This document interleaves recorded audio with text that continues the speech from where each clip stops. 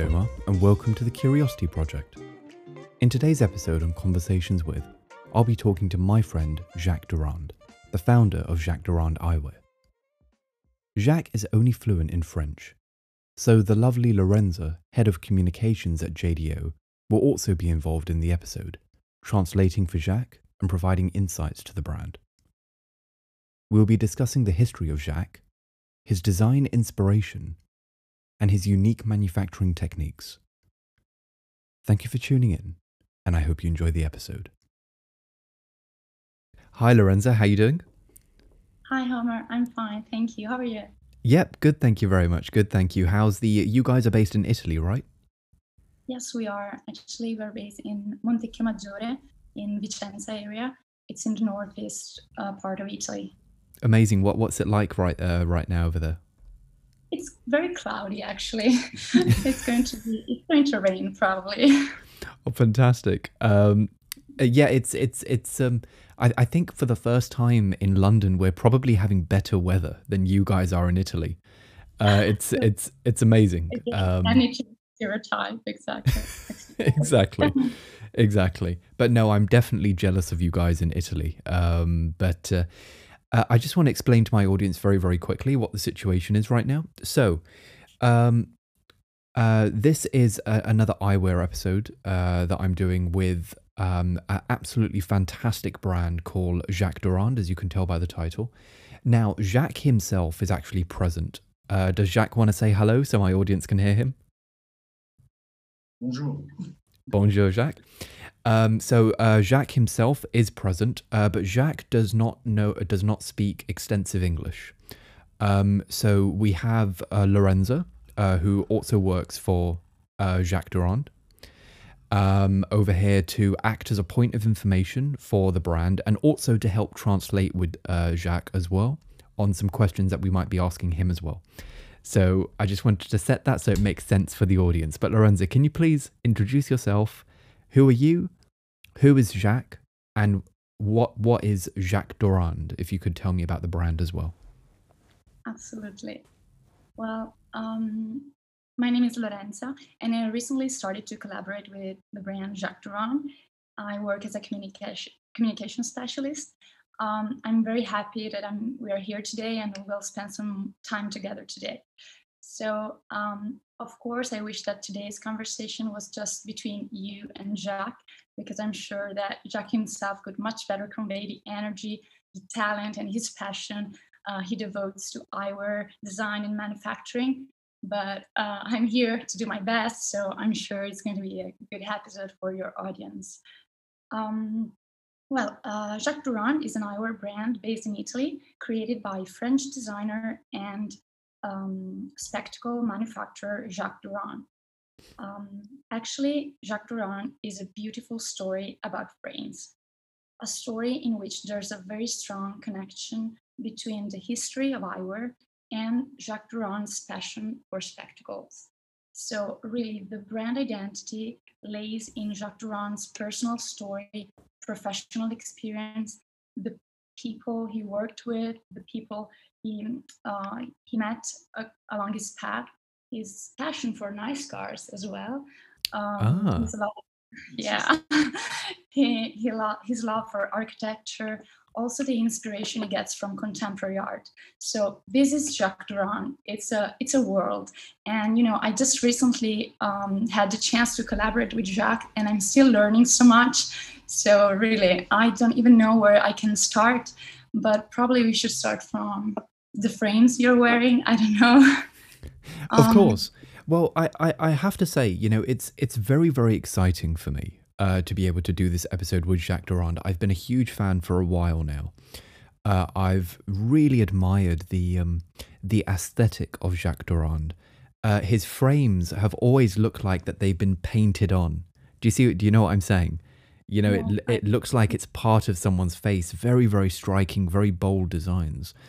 But the thing that interested me very particularly about Jacques Durand was I've collaborated with UK companies. I've collaborated with Made in Japan, with T. Henry and True Vintage Revival and Jacques Marie Mage, these brands. But I haven't found an Italian eyewear brand that I've loved. And I can say with absolute certainty that Jacques Durand is the first Italian eyewear brand that I have fallen in love with. Really, really beautiful stuff. Now, I wanted to kind of ask a couple of questions. First and foremost, Jacques has got a very interesting background when it comes to eyewear. He's worked in some really interesting companies as well. Could you just tell me a little bit about Jacques' background? Because it's very interesting. Of course. Jacques' background prior to the creation of his own brand is, as you say, very interesting. He started actually as an optician in France. So he was an optician at a time where being an optician meant having required more knowledge, like technical knowledge and manual skills than today. Sure. Because opticians used to work manually, so that's where he really started to learn some, technical features about eyewear, about glasses. There was still little technology. At the time, he also became a spectacle collector, so you should really see. Oh yeah. He has a huge personal collection of frames, of course, from the 50s, 60s. I mean, you can draw a timeline with all the frames. It's amazing. We can talk about that another time, maybe. He was an optician in France, and then he evolved into a leading eyewear designer. He had a chance to gain experience alongside Alain Micli at the outset of his career. So he really had a great opportunity at Alain Micli because he had different roles, different positions. So he was he started as sales director, then he was product manager. He also gained experience in project management, being project manager for Micli's studio. He collaborated with Philip Stark at Stark Eyes while he was at Alain Micli. And later he was project manager for various eyewear brands, among which Bugatti Eyewear, for example. So, Bugatti opened new possibilities. The experience as project manager there, he opened many possibilities in luxury eyewear. Jacques learned about luxury eyewear, and that's when he decided to become an independent consultant. So he became an independent consultant and project developer for different projects and brands, among which, this thing, I learned it just a few days ago, and for me it was incredible. He was technical consultant for the movie Matrix, the second movie. No way. Yes, collaborated with designer Richard Walker, who wanted to design these very technical frames that you can see in Matrix. Yeah. And Jacques was actually the technical consultant. So, it's a wonderful story, I think. My God. So Jacques had a hand in making the frames that was worn by Morpheus and Neo. Yes. Ça veut dire que j'ai suivi. I just said that's mean I'm old. He's not. He has so much experience, and it's amazing. It's so much fun. As I told you before, I learned so much every time I'm here every day. I need some training in eyewear because I just recently started to collaborate with Jacques Durand, and I'm learning so many anecdotes and story. That's very interesting. Extraordinary. I wonder what was it like? Maybe Jacques could add a little bit here. What was it like working with someone like Philip Stark and some of these guys? What kind of impact did they make in your idea of eyewear design? À chaque fois, donc chaque designer m'a apporté quelque chose. Alors Philippe Stark, par exemple, il m'a appris la façon de designer un produit. Philippe Stark, il a une façon très très particulière. Il dessine un objet et ensuite c'est comme s'il prenait, je ne sais pas si Lorenza pourra le traduire, s'il prenait une gomme sur l'objet pour effacer tous les angles. Donc lui, tout est estompé complètement. Et puis il a une philosophie que c'est la fonction qui crée l'objet. Donc c'est autour de la fonction qui crée un objet. Et ça, c'est déjà quelque chose qui que j'ai appris avec lui. Okay, I'll go to translate this part. Sure. So each designer, each collaboration gave him different things, he learned different things from the various collaborations. So with Philip Stark, for example, he learned so much about product design. Philip Stark had a very particular way to approach product design. Jacques said that it's like he used like Estomper, peut-être, je sais pas si tu peux. Like you rub away any sure, like a chisel. Exactly. So, and also he from Philip Stark learned that it's the function that creates objects. First comes function. So function and then form.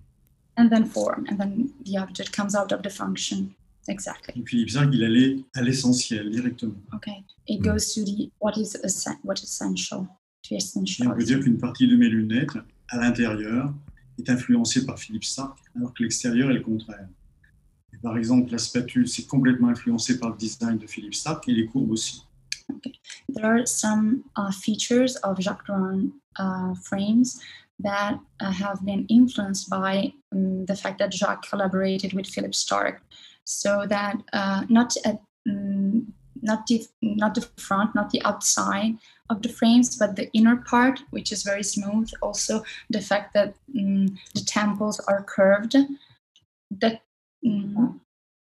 it's something that we can see some relation, some connection with that part of Jacques' personal and professional story.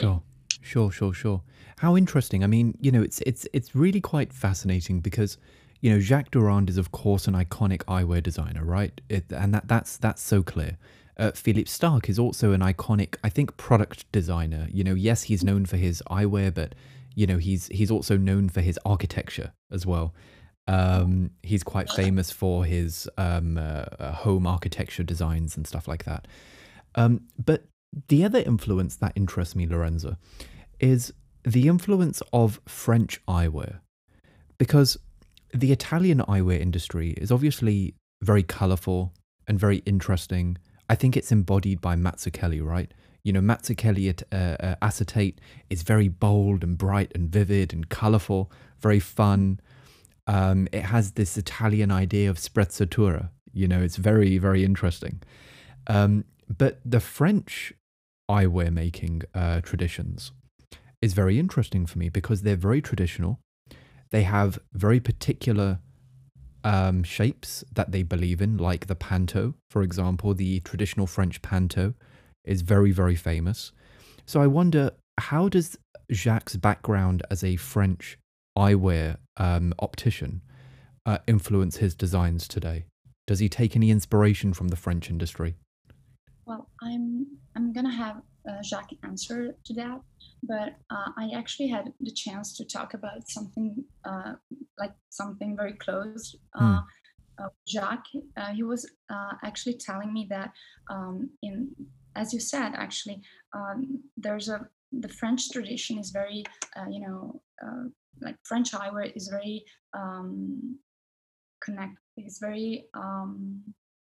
connected to his tradition, which is like more classic, as you said.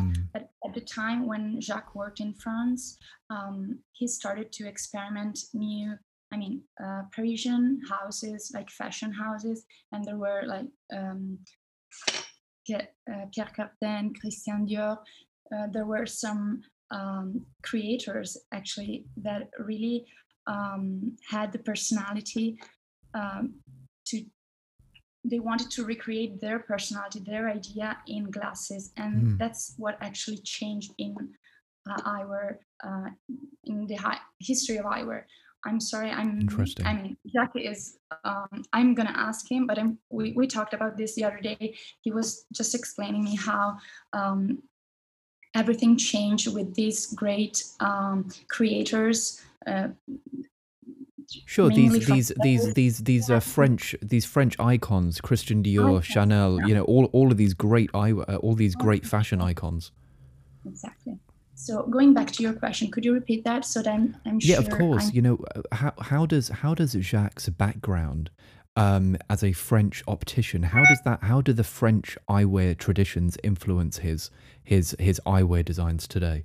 Aujourd'hui, il n'y en a plus. On est en Europe, et qu'on soit en Italie, qu'on soit en France, c'est la même chose. On a les mêmes outillages, on a les mêmes compétences. L'histoire, il y a 20 ans, il y avait une différence de vue. Aujourd'hui, toute l'Europe, c'est la même chose. Hmm. Après, nous, on fait des différences, on en parlera peut-être plus tard, dans les finitions. Ici, typiquement, ici à Montecchio. Sinon, l'histoire italienne et française, ça se ressemble aujourd'hui. Alors qu'avant, il y avait vraiment des différences. Parce que il y a 25 ans ou 30 ans, les lunettes italiennes étaient des lunettes entrée de gamme, étaient beaucoup moins chères. L'Italie il y a 30 ans, c'était la Chine aujourd'hui. Mais tout ça, ça a bien évolué. Et maintenant, grâce à une société, il faut en parler de Luxottica, qui a fait évoluer complètement tout le tissu industriel italien, on n'a plus de différence. Sure. Au tout début, techniquement, dans la mécanique, dans le sérieux de choisir le type de charnière, le type d'armature, dans la technique, mais pas du tout dans le design. Okay. Puisque la lunette qu'il porte aujourd'hui, c'est une influence anglaise. Okay. Yeah, so what he gets from the French tradition, like the original French tradition, is all the technical all the technical skills and technical details and knowledge and know-how. While, for example, the frames that you're wearing today, they're inspired from by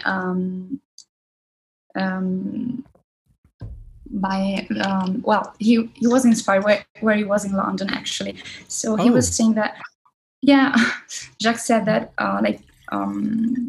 nowadays the market has changed so much.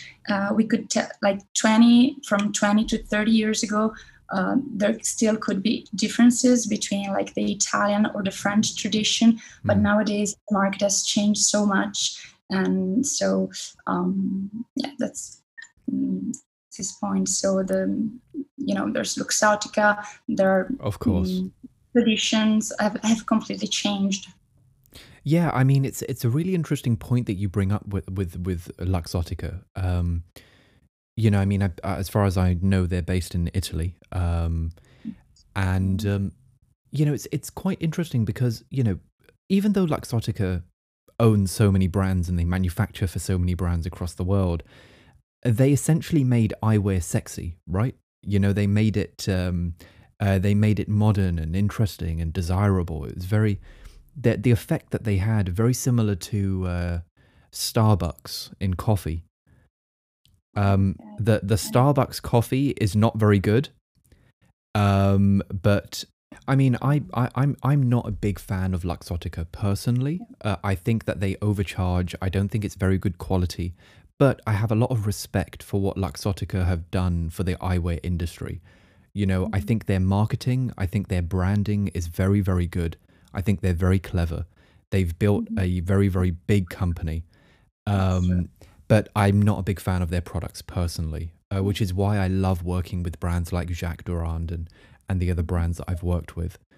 But going back to the whole French eyewear traditions, Jacques includes a lot of hand finishing in his frames, correct?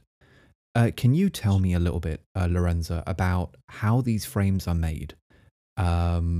Going from the acetate to a finished pair of frames. If you could just walk me through that. Of course. Well, once you cut, well, that's very interesting, but because that's the point of our frame. So once you hold our frames in your hands, you can understand how solid the design is.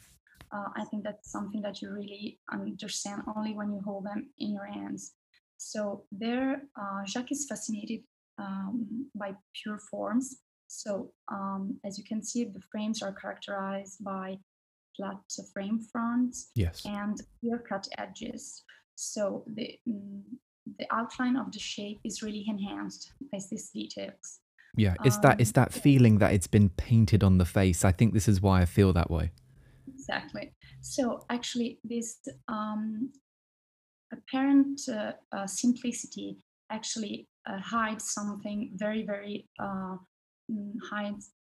There's Complex. manufacturing know-how. There's method. That's craftsmanship. There's technique. For example, these clear-cut edges are well. You wanted to know more about the process, and I'll go to that. So once the frames are cut out from acetate, they undergo the tumbling process. What makes our frames different from the others is that we just leave our frames undergo this process for a short period of time. Then we that's what that makes possible to finish by hand the edges of our frames. That's what's made possible these clear-cut edges. While if you notice many other frames in the market, they're very rounded. They're rounded. That's because at this first step of the process, they just undergo the tumbling process for a long time. Of course, this can be a designer choice, but often this is due to it costs less because you don't have actually a person who has cut edges by hand. That's the thing. So our frames are smoothened by hand, and that's what makes them precious. That's the value of the object. They are finished by hand. Also, for example, the brossage, the brushing finish that you. I think that the glasses you're wearing are brossés. They are brushed. Actually, they're brushed by hand by our artisans. Okay, could you just explain what you mean by the brushing, just for people who can be a bit of a description? So that you mean the front of the frame, right? Yes, the front of the frame. There's I don't know the exact name of the machinery, but there's a small machinery that spins very fast. Sure. Okay. It's a brush, actually. Yes, it's a brush that, and you just and so our artisans spend some time there brushing the frames. The thing that Jacques stresses a lot is that nowadays all the companies can have the same machinery because you can buy technology. So most of the companies own the same machinery. Sure. The real difference is the time that craftsmen and craftswomen spend on the machinery. So how long you use machinery, how you can push it to the limits, how you can you need to yes, it's the time. And time, we value time. Time is precious. We know that everyone knows it in life that time is precious, and that's what makes unique our frames. So actually, yes, that's the brushing technique. For example, just to explain the difference between, the final effect, there are many, if you look at our brushed finishing, you can see that there are these small... like a grain. Yes, there's a grain, and it's irregular. It's not matte. It's not completely uniform. Yeah. I'd like to add with regards to your brushing finish, because I have a pair of frames that have been bead blasted and sand blasted. Yeah. And that is a matte finish frame, right? And it's a beautiful finish. It really is lovely. It's very comfortable, but I'm probably wrong when I say this, but the brushing finish on the Jacques Durand frames, because all of the frames that I have from Jacques Durand are all brushed, aside from the orange mahe. Yes, polished. That is completely polished, but the brushing reminds me of the grain on wood. Oh, okay. Yeah. It also it can actually, it also gives a sense of vitesse of since Jacques is in love with cars, it also gives a sense of speed to the Of frames. movement, yeah. Yeah, movement, exactly. And actually, this brush finish, I don't know if I'm wandering off too much, so I don't know how far I should go. It's just that Jacques, as I told you, he was inspired by contemporary art. He really is the way Jacques works and sculpts matter is very much inspired by Pierre Soulage's work. He's a painter.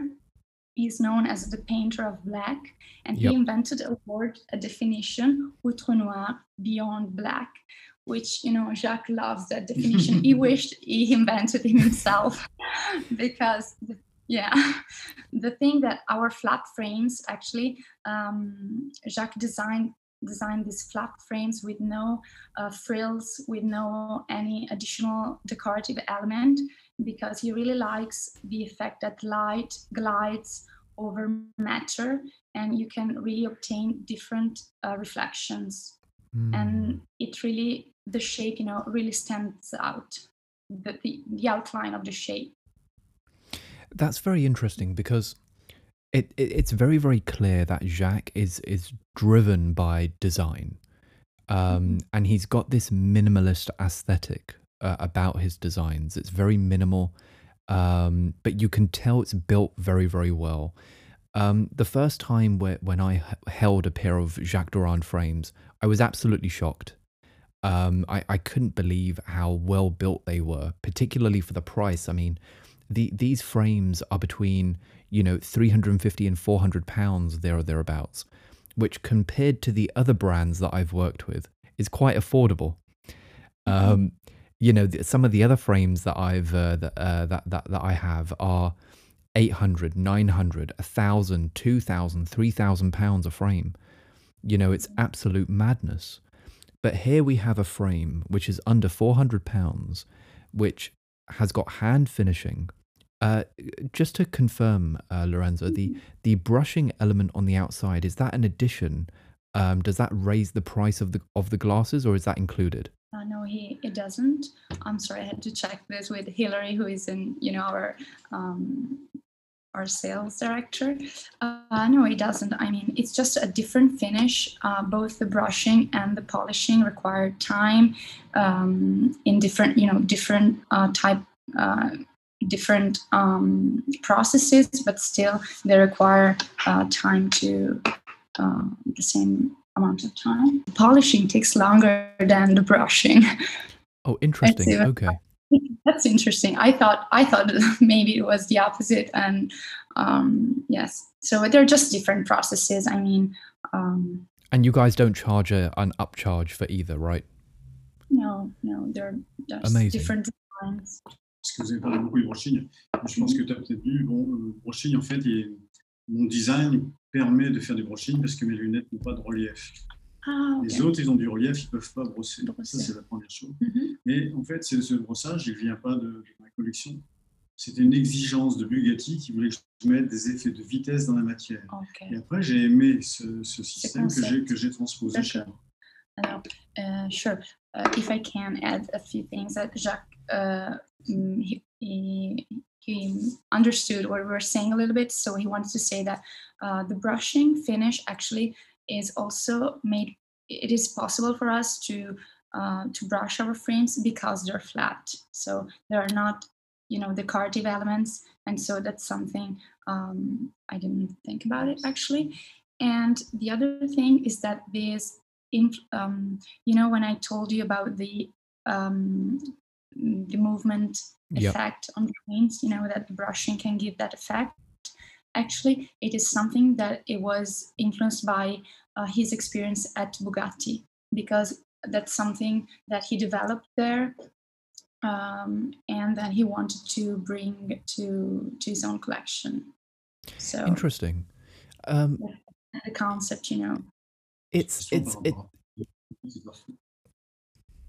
It really is fascinating. And the one thing that, like I was saying, it seems to be driven very, very much by design and traditional eyewear techniques.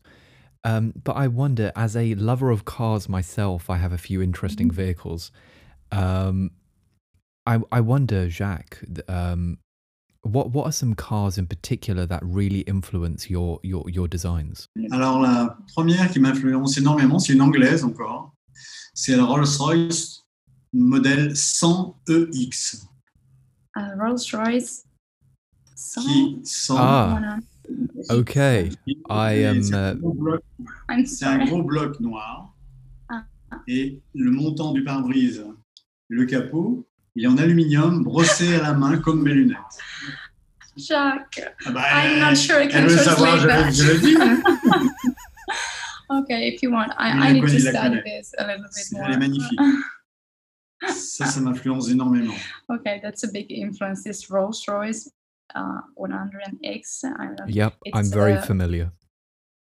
Okay, you're familiar. Je So. la connais aussi. Oh, yeah, oui. C'est très spécifique, mais elle est super. Je n'ai pas les moyens encore. Si la communication est bonne, peut-être. Okay. Il y en a d'autres ou... Principalement celle-ci, puis Bugatti énormément. Ah, Bugatti aussi. Okay, what is it about that Rolls Royce, Jacques, that you really enjoy? La Rolls-Royce, c'est un effet esthétique. Mais Esthétique, et vraiment, c'est un contraste, comme j'aime beaucoup, c'est un contraste de matière entre ce bloc qui est noir, qui est vraiment massif, qui est très rectangulaire. Et si on regarde la voiture de profil, on voit 1/2 centimètre sur ce truc qui est énorme, d'aluminium qui fait le profil de l'avant en aluminium, mais brossé à la main. C'est magnifique. Okay. Alors que Bugatti, c'est autre chose. Okay. With regards to the Rolls-Royce you were asking about, so he really appreciate the contrast of matter, I think. So it's a huge block, and then a rectangular block, and then there's this le capot du moteur, je sais pas comment vous dire. I don't know, this stripe, this detail. Oh, a coach line. It's called a coach line. Like Amazing. inspires me. Amazing, amazing. If you could tell Jacques, I think his choice is amazing. I have a Rolls Royce. Quel modèle, là? Parce que moi, je vais acheter une Silver Shadow. Wraith Black Badge. Ah, ok, ça c'est sublime. Okay, ouais, je la connais, celle-ci. Elle est magnifique, celle-ci. C'est une voiture que l'on peut conduire, on va parler de voiture de nuit. C'est une voiture que l'on peut conduire de deux manières. On peut la conduire comme un chauffeur de Rolls-Royce, c'est-à-dire sans aucun bruit, tout en silence. Et on peut la conduire comme un délinquant en appuyant à fond sur l'accélérateur et mettant tous les chevaux. I understand. Perfect. What other cars, Jacques, inspire you? Toute la philosophie de Bugatti, c'est pas une voiture, c'est l'esprit d'Ettore Bugatti qui est très très intéressant et qui m'influence dans mon travail. Par exemple, Bugatti prenait très peu de professionnels, il prenait que des gens passionnés dans leur domaine. Et ce qui fait que ça a fait l'excellence. Et ça, c'est quelque chose qui m'influence beaucoup. Okay, he's influenced by Bugatti, not necessarily by any particular model, but the philosophy of Ettore Bugatti. Sure. And he really liked to work not with really passionate fans and car lovers, and that's what made a difference in his work. So, according to Jacques. Et dites-lui que s'il vient en France, j'ai une grande amie qui s'appelle Bugatti, Caroline Bugatti, et il viendra avec moi faire de la Bugatti 35 sur un circuit, et là, il va transpirer. Okay. Omar, if you ever go to France, you should tell Jacques, because he's a friend of Caroline Bugatti. Oh my goodness. And maybe you can go and write. Bugatti 35, 35, I don't know. That's a car model. Sure, I'm aware. Okay. Yeah, you're familiar. Okay. I can't believe I'm talking about all You're talking about cars. No. Okay. Amazing. Now, Lorenza, if we could go through a few frames, and I'd like yourself or Jacques to explain what was the story behind this frame? Why did he design it? And what are some interesting things about it? If we could start with the ones that I'm wearing, which are the Madeira, I think it's called. These are in a really beautiful red. My God, I never wear red. Red is not my color, but these, I'm so happy with them. They just look beautiful. If you could explain, what was the design process behind these? Well, actually, that's the first Jacques Durand design. So Jacques Durand decided to, create his own brand in 2010, so more than 10 years ago, and that's the first design. And I mean, it's still very actual today. It's one of our best sellers, and the features haven't changed because behind there's, a clear concept about, eyewear concept. So when Jacques decided to venture out on his own, he had a very clear idea of what he wanted to do, a very clear idea of, his own eyewear concept. And I think that that's, evidence. We have some frames that, were designed more than 10 years ago, and you're wearing them today, and they're very, they're very relevant. Yeah. Time. And the story is interesting actually, because it was the design was inspired by some frames that that Jacques found in London. They were, the cheapest prescription glasses. You know how the National Health Service, the NHS, yeah. Yeah, exactly. Yeah. There are some very cheap or free prescription glasses. So that's that design is inspired from those glasses. And Jacques was explaining to me that in France, for example, the cheapest prescription glasses had a different design, and those were the one he found in London, and so that's the inspiration. Amazing. No, it's. Parenthèse, c'est-à-dire ce que j'essaye de faire dans mon travail, dans ma collection, c'est d'être complètement authentique. C'est-à-dire que je pourrais dire, j'ai designé la Madère, j'ai designé. C'est faux. Okay. J'ai remis mon coup de patte, mon coup d'œil dans un produit que j'ai rencontré quelque part. Chaque lunette a une vraie histoire, et je ne veux pas raconter de n'importe. C'est pas un discours de marketing, c'est une véritable histoire. Okay.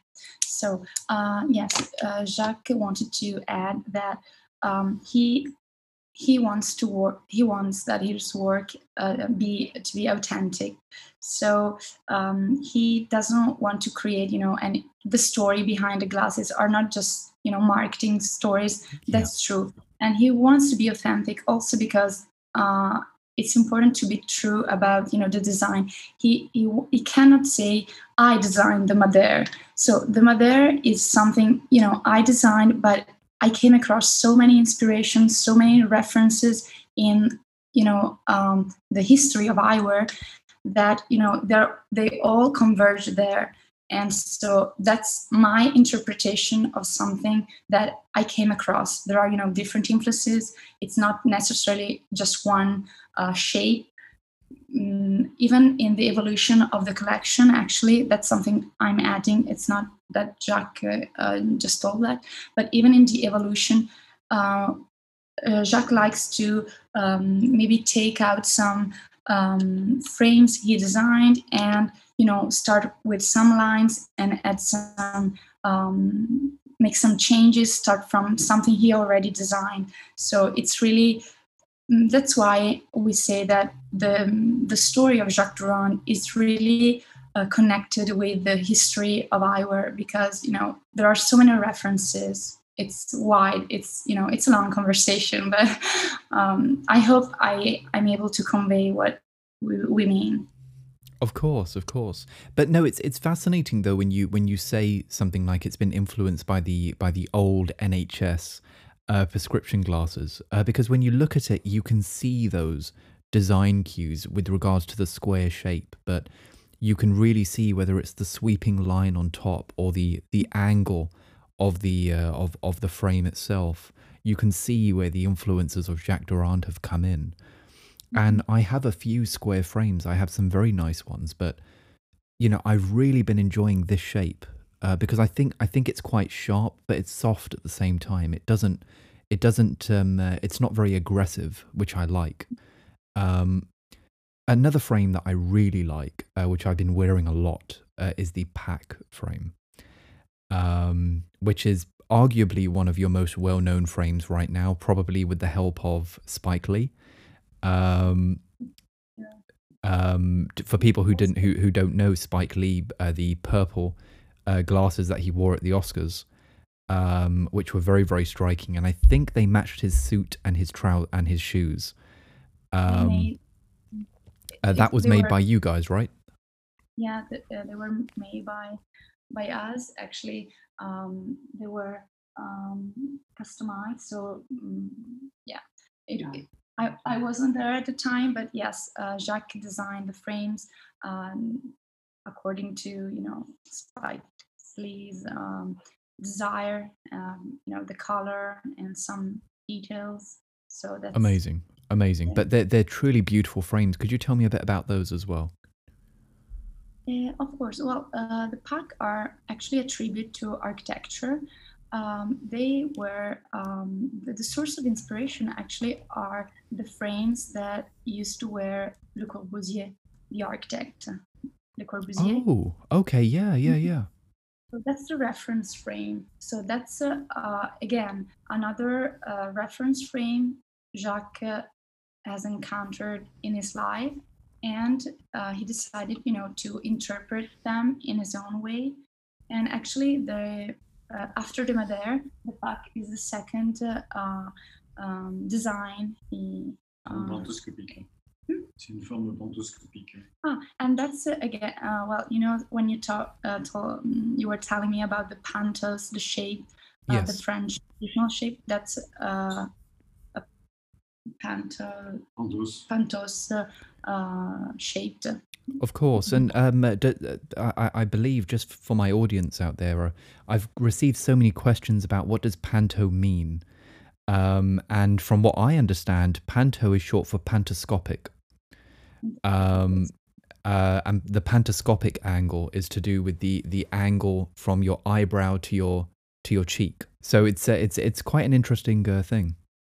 La définition, c'est deux cercles avec des diamètres différents. Un cercle d'un diamètre qui va jusqu'au pratiquement les 3/4 de la forme, et un cercle d'un autre diamètre qui est dans le haut. Et il y a un raccord qui est fait entre les deux cercles. C'est comme un cercle sur lequel on aurait aplati dans le haut. Alors après, il y en a plus ou moins rond, plus ou moins plat. Okay. Yeah, so c'est une forme que portaient beaucoup les intellectuels dans les années 50. Yes, it's a shape that this shape was loved by many intellectuals in the 50s. And about the shape, Jacques said that it's like the combination of two circles. It's a combination of two circles. The one below is a little deeper. It is a bit deeper, exactly. Sure. No, it's a really beautiful design, in fact, and the panto, I think, is something that everyone has in their collection, right? It's such a common shape, but there is a certain sense of uniqueness again with the thick, striking, sharp lines of the frame. It sits very nicely on the face. I've really enjoyed, particularly in the color that Jacques picked out. Blue is my favorite color, and I've really been enjoying wearing that particular frame. It's been amazing. I have to say, before I go through the remainder of the frames, I believe Jacques has a very good understanding with regards to fit, and I think that's probably because of his background as an optician. There are many eyewear designers who, I don't think you have to be an optician to be an eyewear designer, because I know some great eyewear designers that are not qualified at all. Instead, they love product design, and they've decided to do that in eyewear. Probably one of the famous guys, one of the most famous guys in the world, is Jérôme Mage, the guy who founded Jacques Marie Mage. Yep. I mean, the guy has no background in eyewear whatsoever. Yeah, he has no background in eyewear whatsoever. In fact, he He has a background in extreme sports, believe it or not, in mountain biking. Okay. Yeah. So and snowboarding as well. That's his background. But he decided to do something in watches, and that failed, and he did something in eyewear. So but the thing is, and I have quite a few frames from JMM, from Jacques Marie Marge. But the one thing that I've always complained about is the fit, the comfort. The comfort has never been very good for me. When I wear a Jacques Durand frame, I mean, I think you guys commented this the first time I put them on, and you said they fit so perfectly on your face. And the bridge fit behind the ears, the detail that you guys have on the temple end, where it's slightly thicker, so it sits on the bone just behind your ear as opposed to on top of your ear, or behind your ear over here where it causes irritation. Very, very good understanding of fit, I have to say. Yeah, well, that's true. The collection is focused on quality and comfort. That's very important to Jacques.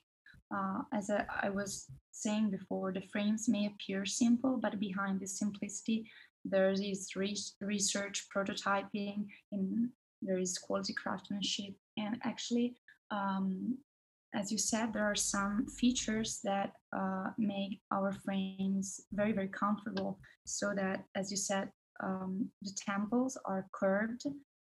They're actually curved in two. There are two different curves. If you take your glasses and watch them from above, you can see that they curve, they bend, and also from the other side, which is very, very interesting. They are curved. Actually, this is they're not. So they're banded by hand, and that's important. Oh, not by a And machine. no, by hand.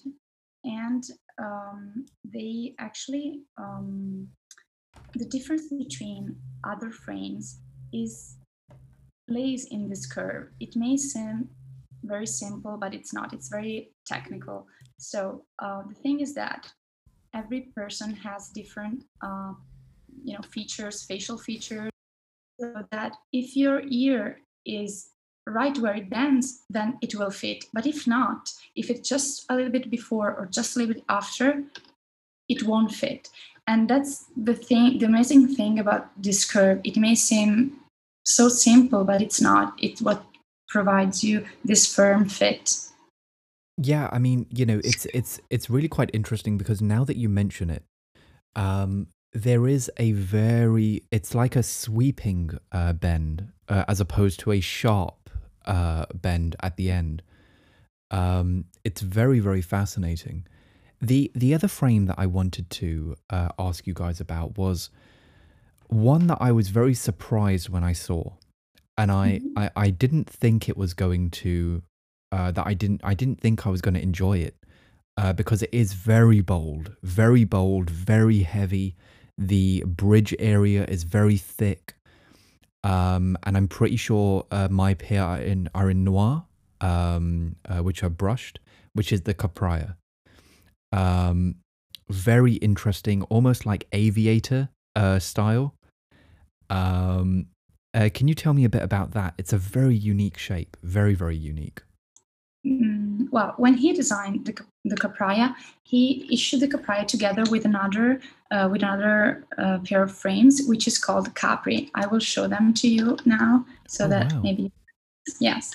So, I mean, he was inspired by some 50s billboard, and he said, okay, this is mainly probably for women, and this is going to be mainly probably chosen by men. Actually, today, this is totally like unisex. Actually, all our collection isn't really meant for men or women or whatever. It's just that when they were released together. So when you think, well, probably this has more and more feminine lines, and which is the Capri. And actually, the Capraia is now loved by many, many women. Also, Really? not only, but it's something that surprised us because they were just, like launched together, and you can never predict the story of your glasses. How they, how people react and how they're gonna love them or not. C'est juste I pour dire agree. que cette petite histoire, en fait, on a beau essayer de faire des lunettes avec un objectif, une cible, finalement, c'est le public qui décide. Exactly. Puisque cette lunette-là, bon, c'était vraiment pas prévu pour femmes et on la vend pour femmes aujourd'hui. Yes. So yeah, you can never make predictions because it's customers decide, people decide. So this was really thought for men but then also many women are really enjoying wearing the Capraia, and so why not? I mean, it's just you can never. It's just a small story to say that. I mean, it's not up to us. It's Of course. the people who decide what they love or what they don't love. Ce qui veut dire que si vraiment on voulait, dans l'absolu, chaque consommateur qui porte une lunette Jacques Durand, s'il m'écrivait en disant voilà, j'ai telle lunette, chaque lunette, je lui raconterais une histoire différente. C'est un truc possible, mais qu'on ne peut pas le faire parce que c'est trop compliqué. Yeah, of course. So Jacques said that every so nothing is created by chance, and every frame has its own story. So maybe it could take long to tell you all the different stories, but it is true. But there is one particular story that's quite interesting for me, which is a very interesting frame, particularly the color that I was sent, which is the Mahe. I believe it's pronounced Mahe. Yeah. And the color in particular that I'm talking about is probably one of the brightest oranges I've ever seen. And that was very interesting. So can you tell me a bit about that? Because it's a very, very elegant frame. I have to say, it's not like the Madeira or the Pack where it's very thick, or the Capraia where it's very thick, very bold, very, in your face. This is a bit thinner. It's still quite bold, but it's very thin. It's very elegant. It's got this academic, you know what I mean by that? Like this academic, like very studious vibe to it. Well, you got it. Actually, I will ask Jacques to talk about the Mahe, but you're right, because the inspiration from the Mahe, the starting point was the Levant, which is another model that we designed by Jacques, and that model is there were frames inspired by other frames worn by artists and intellectuals and architects. So you got the the origin. Then after Jacques designed the Levant, he took some of the features of the Levant and then he developed the Mahe. So I will ask Jacques to talk about the Mahe and then maybe some words about the color, the orange. Pour la Mahe, en fait, j'étais influencé par les lunettes percées des années 50. Dans les années 50, les lunettes percées solaires étaient avec le haut. Cette ligne-là existait déjà dans les lunettes percées des années 50. Et donc, partant de là, cette ligne, j'ai fait une famille de produits où il y a 3 ou 4 formes qui ont exactement la même ligne ici. Donc, c'est seulement une influence de ces lunettes que je trouvais très belles, très simples sur le visage et dans les années 50, tout simplement. Et le orange, c'est autre chose. Le orange, c'est une de mes couleurs préférées avec le noir. Quand j'ai fait ma première exposition, c'est une couleur qui m'a apporté chance. Quand j'ai fait ma première exposition au Silmo à Paris, donc il y a 11 ans maintenant, j'avais fait toutes les lunettes en exposition étaient orange pour seulement la décoration du stand. Et surprise, et on a vendu beaucoup de lunettes orange parce que les gens ont trouvé ça fantastique. Donc Wow. Et donc, cette couleur me suit toujours parce que c'est uniquement comme ça, c'est une sorte de symbole chez moi. Okay. My So, God. well, regarding the design of the mahe, so he was inspired by the top. So the top shape, the top line, very typical of the mahe, is something in Jacques got from some frames from the 50s, which is very elegant, very characteristic. And from this line, he used this line also for other shapes, other designs, other frames. We call them families. So, they're kind of among the collection, there are some features that are similar and that to create some collections. So that's the inspiration. And then, est-ce qu'il y a aussi le lien avec le levant? Oui, la même chose. Ok, la même chose. C'est la même famille. I was talking... Exactement. 5 formes. 5 formes, oui. Yes, sure. So, Le Levant I was talking to you about, he's from the same family, so it has the same, line on the top, and it comes from the 50s, which is very elegant, as you were saying before. And with regards to the orange is just a lucky color for Jacques. Is one of his favorite color, with black. Of course, black is the... Sans UX, orange et acier, ce serait beau. Black and orange. Actually, at the first Cinema Fair exhibition, when Jacques participated there, he had some orange frames, and the people really liked them, and they kept ordering them, and so it was like a lucky sign, and so that's why he kept this color throughout the collection even today. I mean, he's not going to lose that color. Amazing. It's a very interesting color, I have to say. And when I saw, there are the colors that that I've seen in the Jacques Durand frames have been very, very interesting. I mean, the Madeira with the red. Like I said, I would never choose a red frame, but this is not a bright red. The light has to really shine on the frame for the luster and the transparency to come through. It's very, very interesting. I like the acetate that you guys are using. You're clearly putting a lot of effort and choice into very, very unique pieces of acetate, because I haven't come across these kind of colors before. It's very interesting.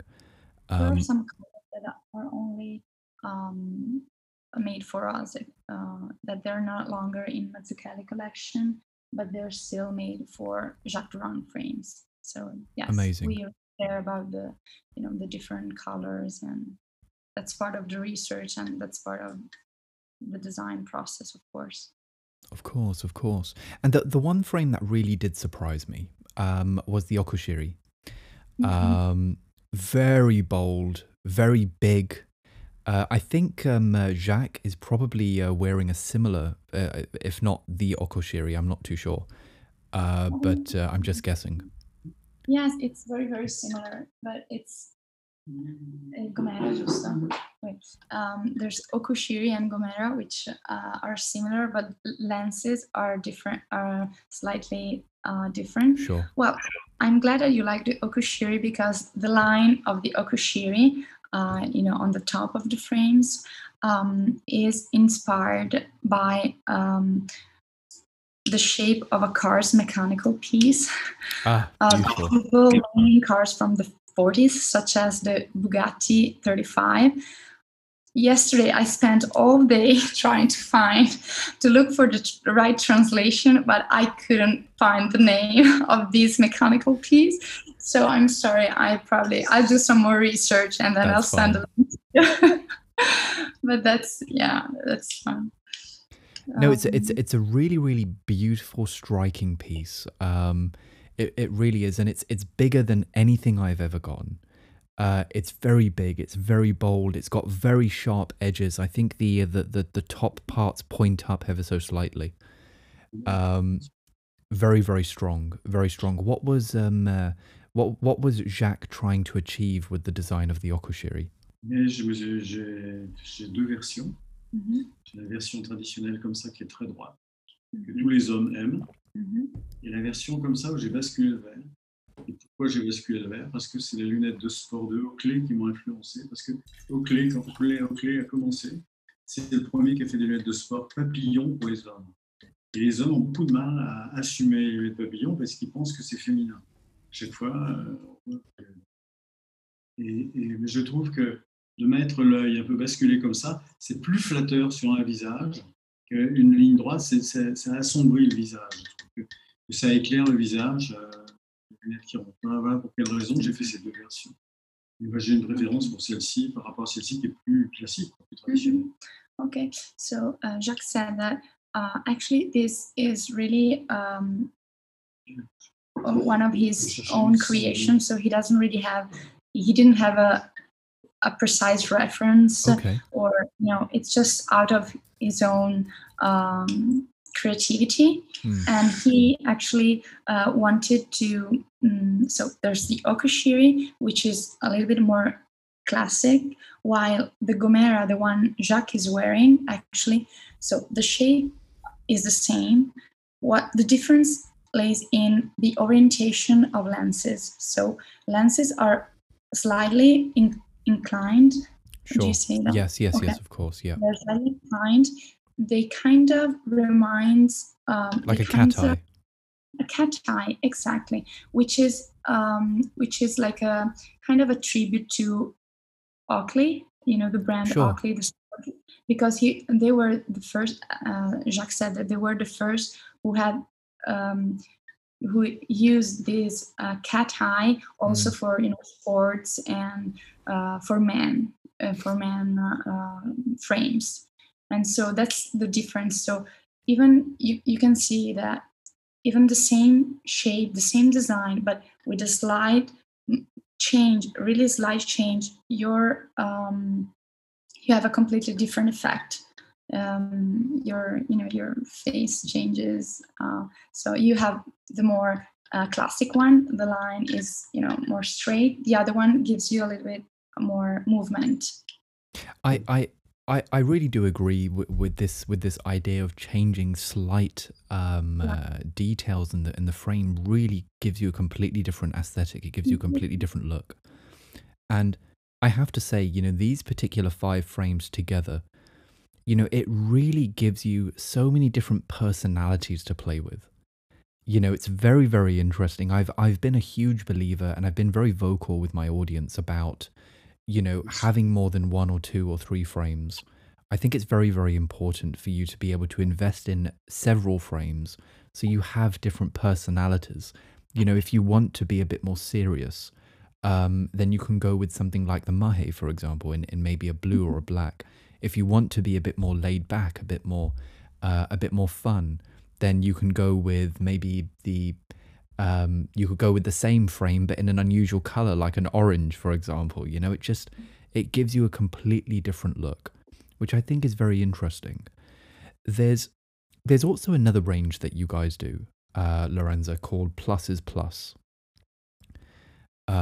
which is quite interesting. Could you just tell me a little bit about what you guys are doing with Plus is Plus, and what is that? Of course, absolutely. Yes, well, everything starts in our atelier.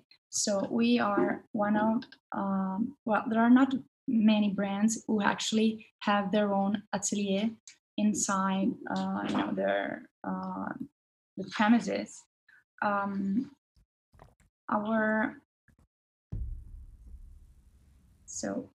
difference between Plus is Plus and our regular collection is that Plus is Plus is the search for craftsmanship in every detail. So every frame is bespoke and is made by hand in our atelier. I said that atelier is important also for the other collection. We are Jacques Durand because we have our atelier. So the prototyping of all our collections, the frames you're wearing, it's always done here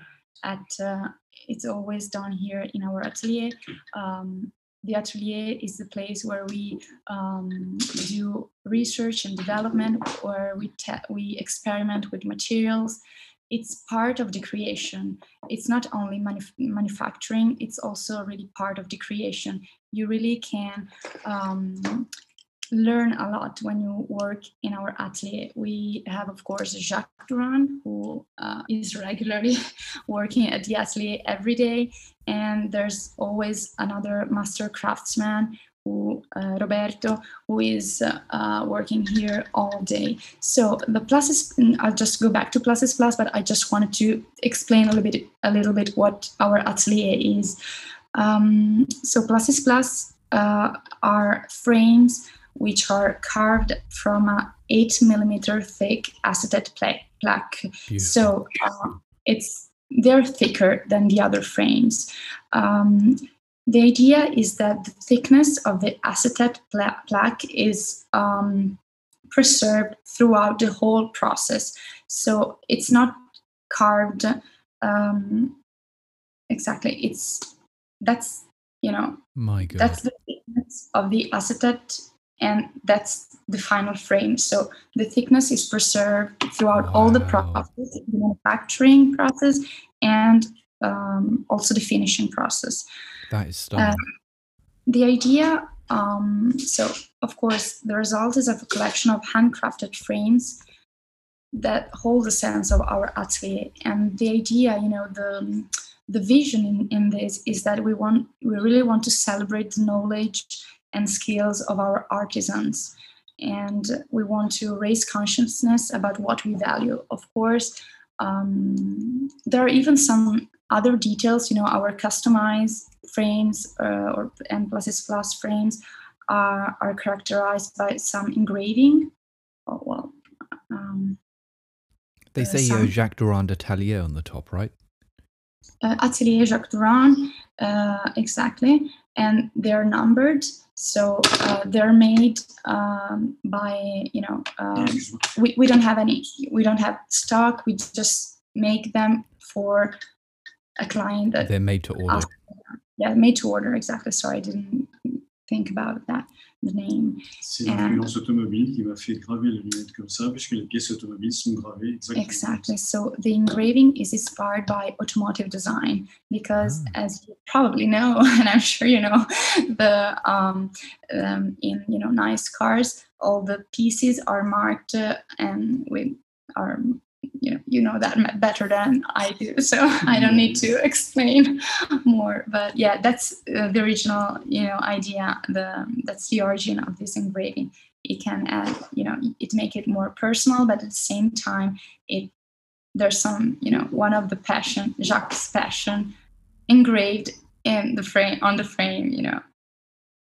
It's I think it's very interesting because I've been a big fan of thick frames. As you know, with Jacques-Marie Marge and a few of the other ones, they are known for their 10mm, 9mm thick frames. But the difference with those frames is they have been cut and contoured and shaped, and a lot of that thickness has not been preserved. So you don't get the full effect of a 10mm piece of acetate. And normally, actually, and I'm sure Jacques can confirm this, but normally on other frames that are very, very thick, the thickness is only maintained here. Yeah. Everything else has been thinned out. And for my listeners who obviously can't see, I'm pointing at the hinge and temple area, in the top corners of the front of the glasses. So. For me, it's very interesting to see the thickness preserved all across the entire front. But the question that I have, Lorenza, is doesn't that make the frame quite uncomfortable? Or does Jacques kind of manage to get around that? Elle est plus confortable c'est-à-dire que ce n'est pas que le poids dans une lunette est secondaire, mais là, il n'y a pas une grosse différence. Mais ce qui est très, très important dans une lunette, c'est la surface portante qui touche le nez. C'est-à-dire, plus elle est épaisse, plus il y a de surface, et plus ça divise le poids.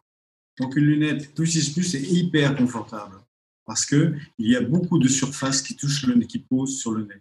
et qui pose, qui ne sert pas. C'est juste comme ça. Le poids est divisé par 2, et comme elle n'est pas 2 fois plus lourde, donc elle est très confortable. Mariée avec les branches qui sont comme les Jacques Durand traditionnels, cette surface permet d'avoir une lunette au contraire très confortable. C'est un a priori. Je ne veux pas citer une marque, mais Air Titanium, c'est la marque la plus légère du monde, mais je ne suis pas sûr que ce soit la plus confortable du monde.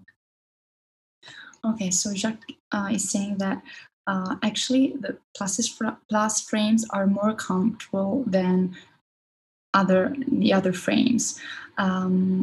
It's true they're heavier because they're thicker, but the very important detail that makes the difference is the area around the nose. So the nose pads are very like the surface that there are not just very small nose pads, but the surface that touches your nose, the part that gets in contact with your nose, is very wide, and so weight is well distributed all around nose. And of course, there's also the finishing made by hand, which of course makes it very smooth on the inside, of course. But so it's not true that if the frames are light, they must be comfortable. And it's not true that if they are heavy, they're not comfortable. So it really depends on all these details. Sure, that makes sense. And you mentioned something about the finishing as well, with the hand finishing. Jacques, in Jacques Durand, you guys really only employ craftsmen with a particular background, right? Yes, you're right. Well, here in Vicenza, the Vicenza area is known for the jewelry industry. So there's a goldsmithing tradition of hundreds of years, truly. So all our frames are produced here in Vicenza, and our craftsmen and craftswomen have a background in jewelry manufacturing. So really, it truly adds something to the design. There's a real synergy of goldsmithing crafts and the heritage of eyewear manufacturing, and Jacques' know-how that really makes the difference in manufacturing. And there's an expression that Jacques says, which is un lunetier lime la matière, un bijoutier sculpte la matière. So spectacle makers' moods matter, while a jeweler carves matter. So each particular craft brings technical accomplishments and improves quality of details. So it's really the synergy of the two that is the real difference in our atelier, in Jacques Durand atelier. Amazing, amazing. I really respect the fact that you guys have your core collection, let's call it your today collection, I believe it's called. And like I said, I've been extremely impressed with the frames, very very impressed. They just they instill a great amount of joy when you're wearing them. They make you feel great, which I think is very important, particularly when you're wearing something for 11, 12, 13 hours of the day. And I think it's important, particularly when you're looking for perfection, when you're looking at something for the next level, that you guys have the Pluses Plus collection. Like I said, I'm a big fan of thicker frames. I think thicker frames are really beautiful. They're difficult to work with, very difficult. Acetate is very difficult to work with when it goes over 7 or 8 millimeters. And I think that you guys are kind of doing a really, really interesting job with that. The final point that I wanted to kind of touch upon, Lorenza, is this traceability aspect with the frames. Now, when you buy a pair of Jacques Durand frames, it comes with a little card in there. And that particular card has exactly where you bought every single piece in those glasses. Why have you done that? It's true. Well, let's say that since the very beginning, Jacques was committed to transparency and traceability. It's just think that, we like the way we work. We have nothing to hide. It's just we want to be clear about product sourcing and the manufacturing process. And the real thing is that we think that this creates value. It's not just, I don't want to tell you, where my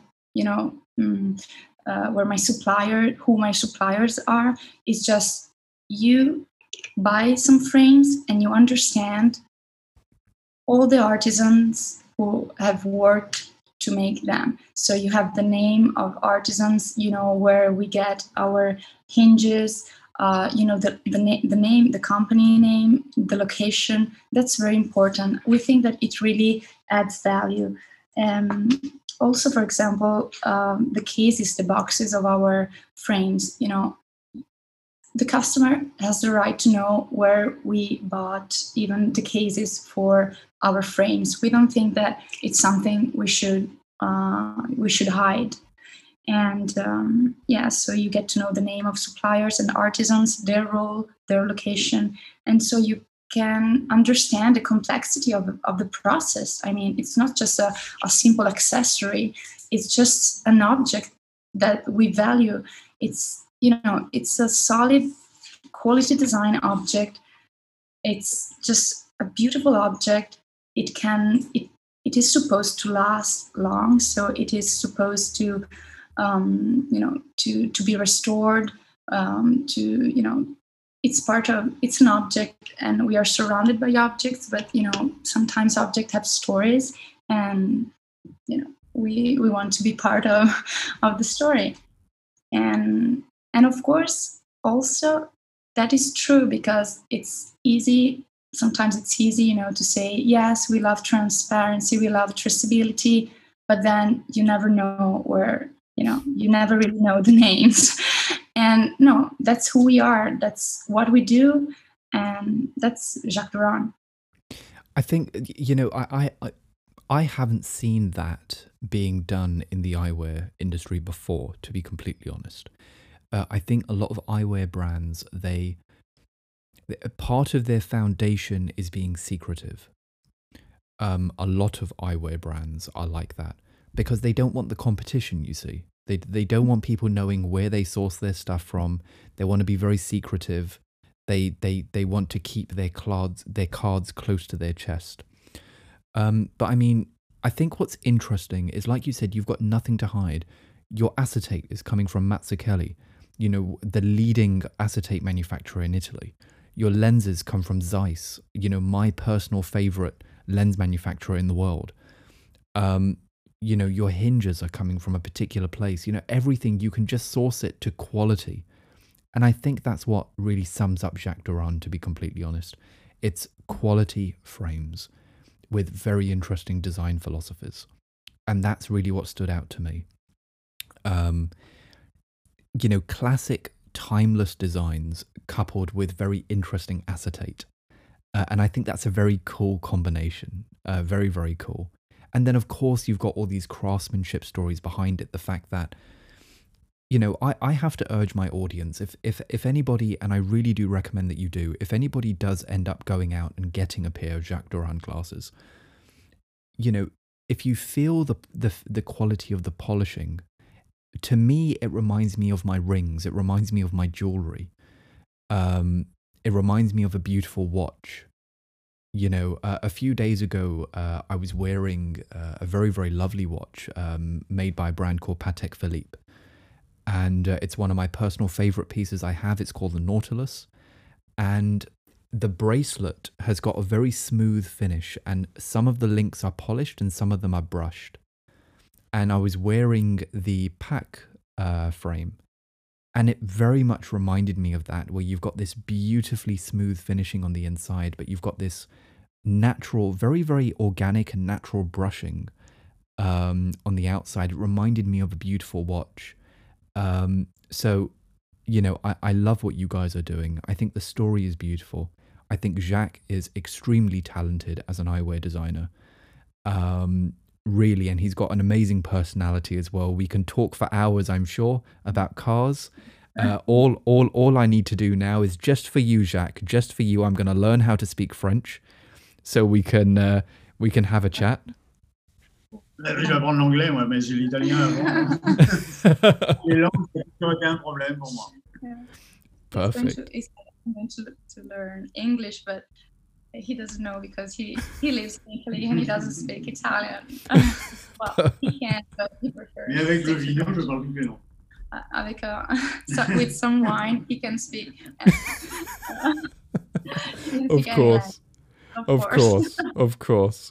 But I'm sure you're gonna have fun. I hope you have the chance to meet because. Non, sérieusement, c'est la lunette qui fait un peu le lien entre pour les langues. C'est avec ça que parce que des fois je suis au Japon, les Japonais parlent que japonais, mais avec la lunette, ça permet de discuter. Yeah, comme les Chinois, je parle. Yes, of course.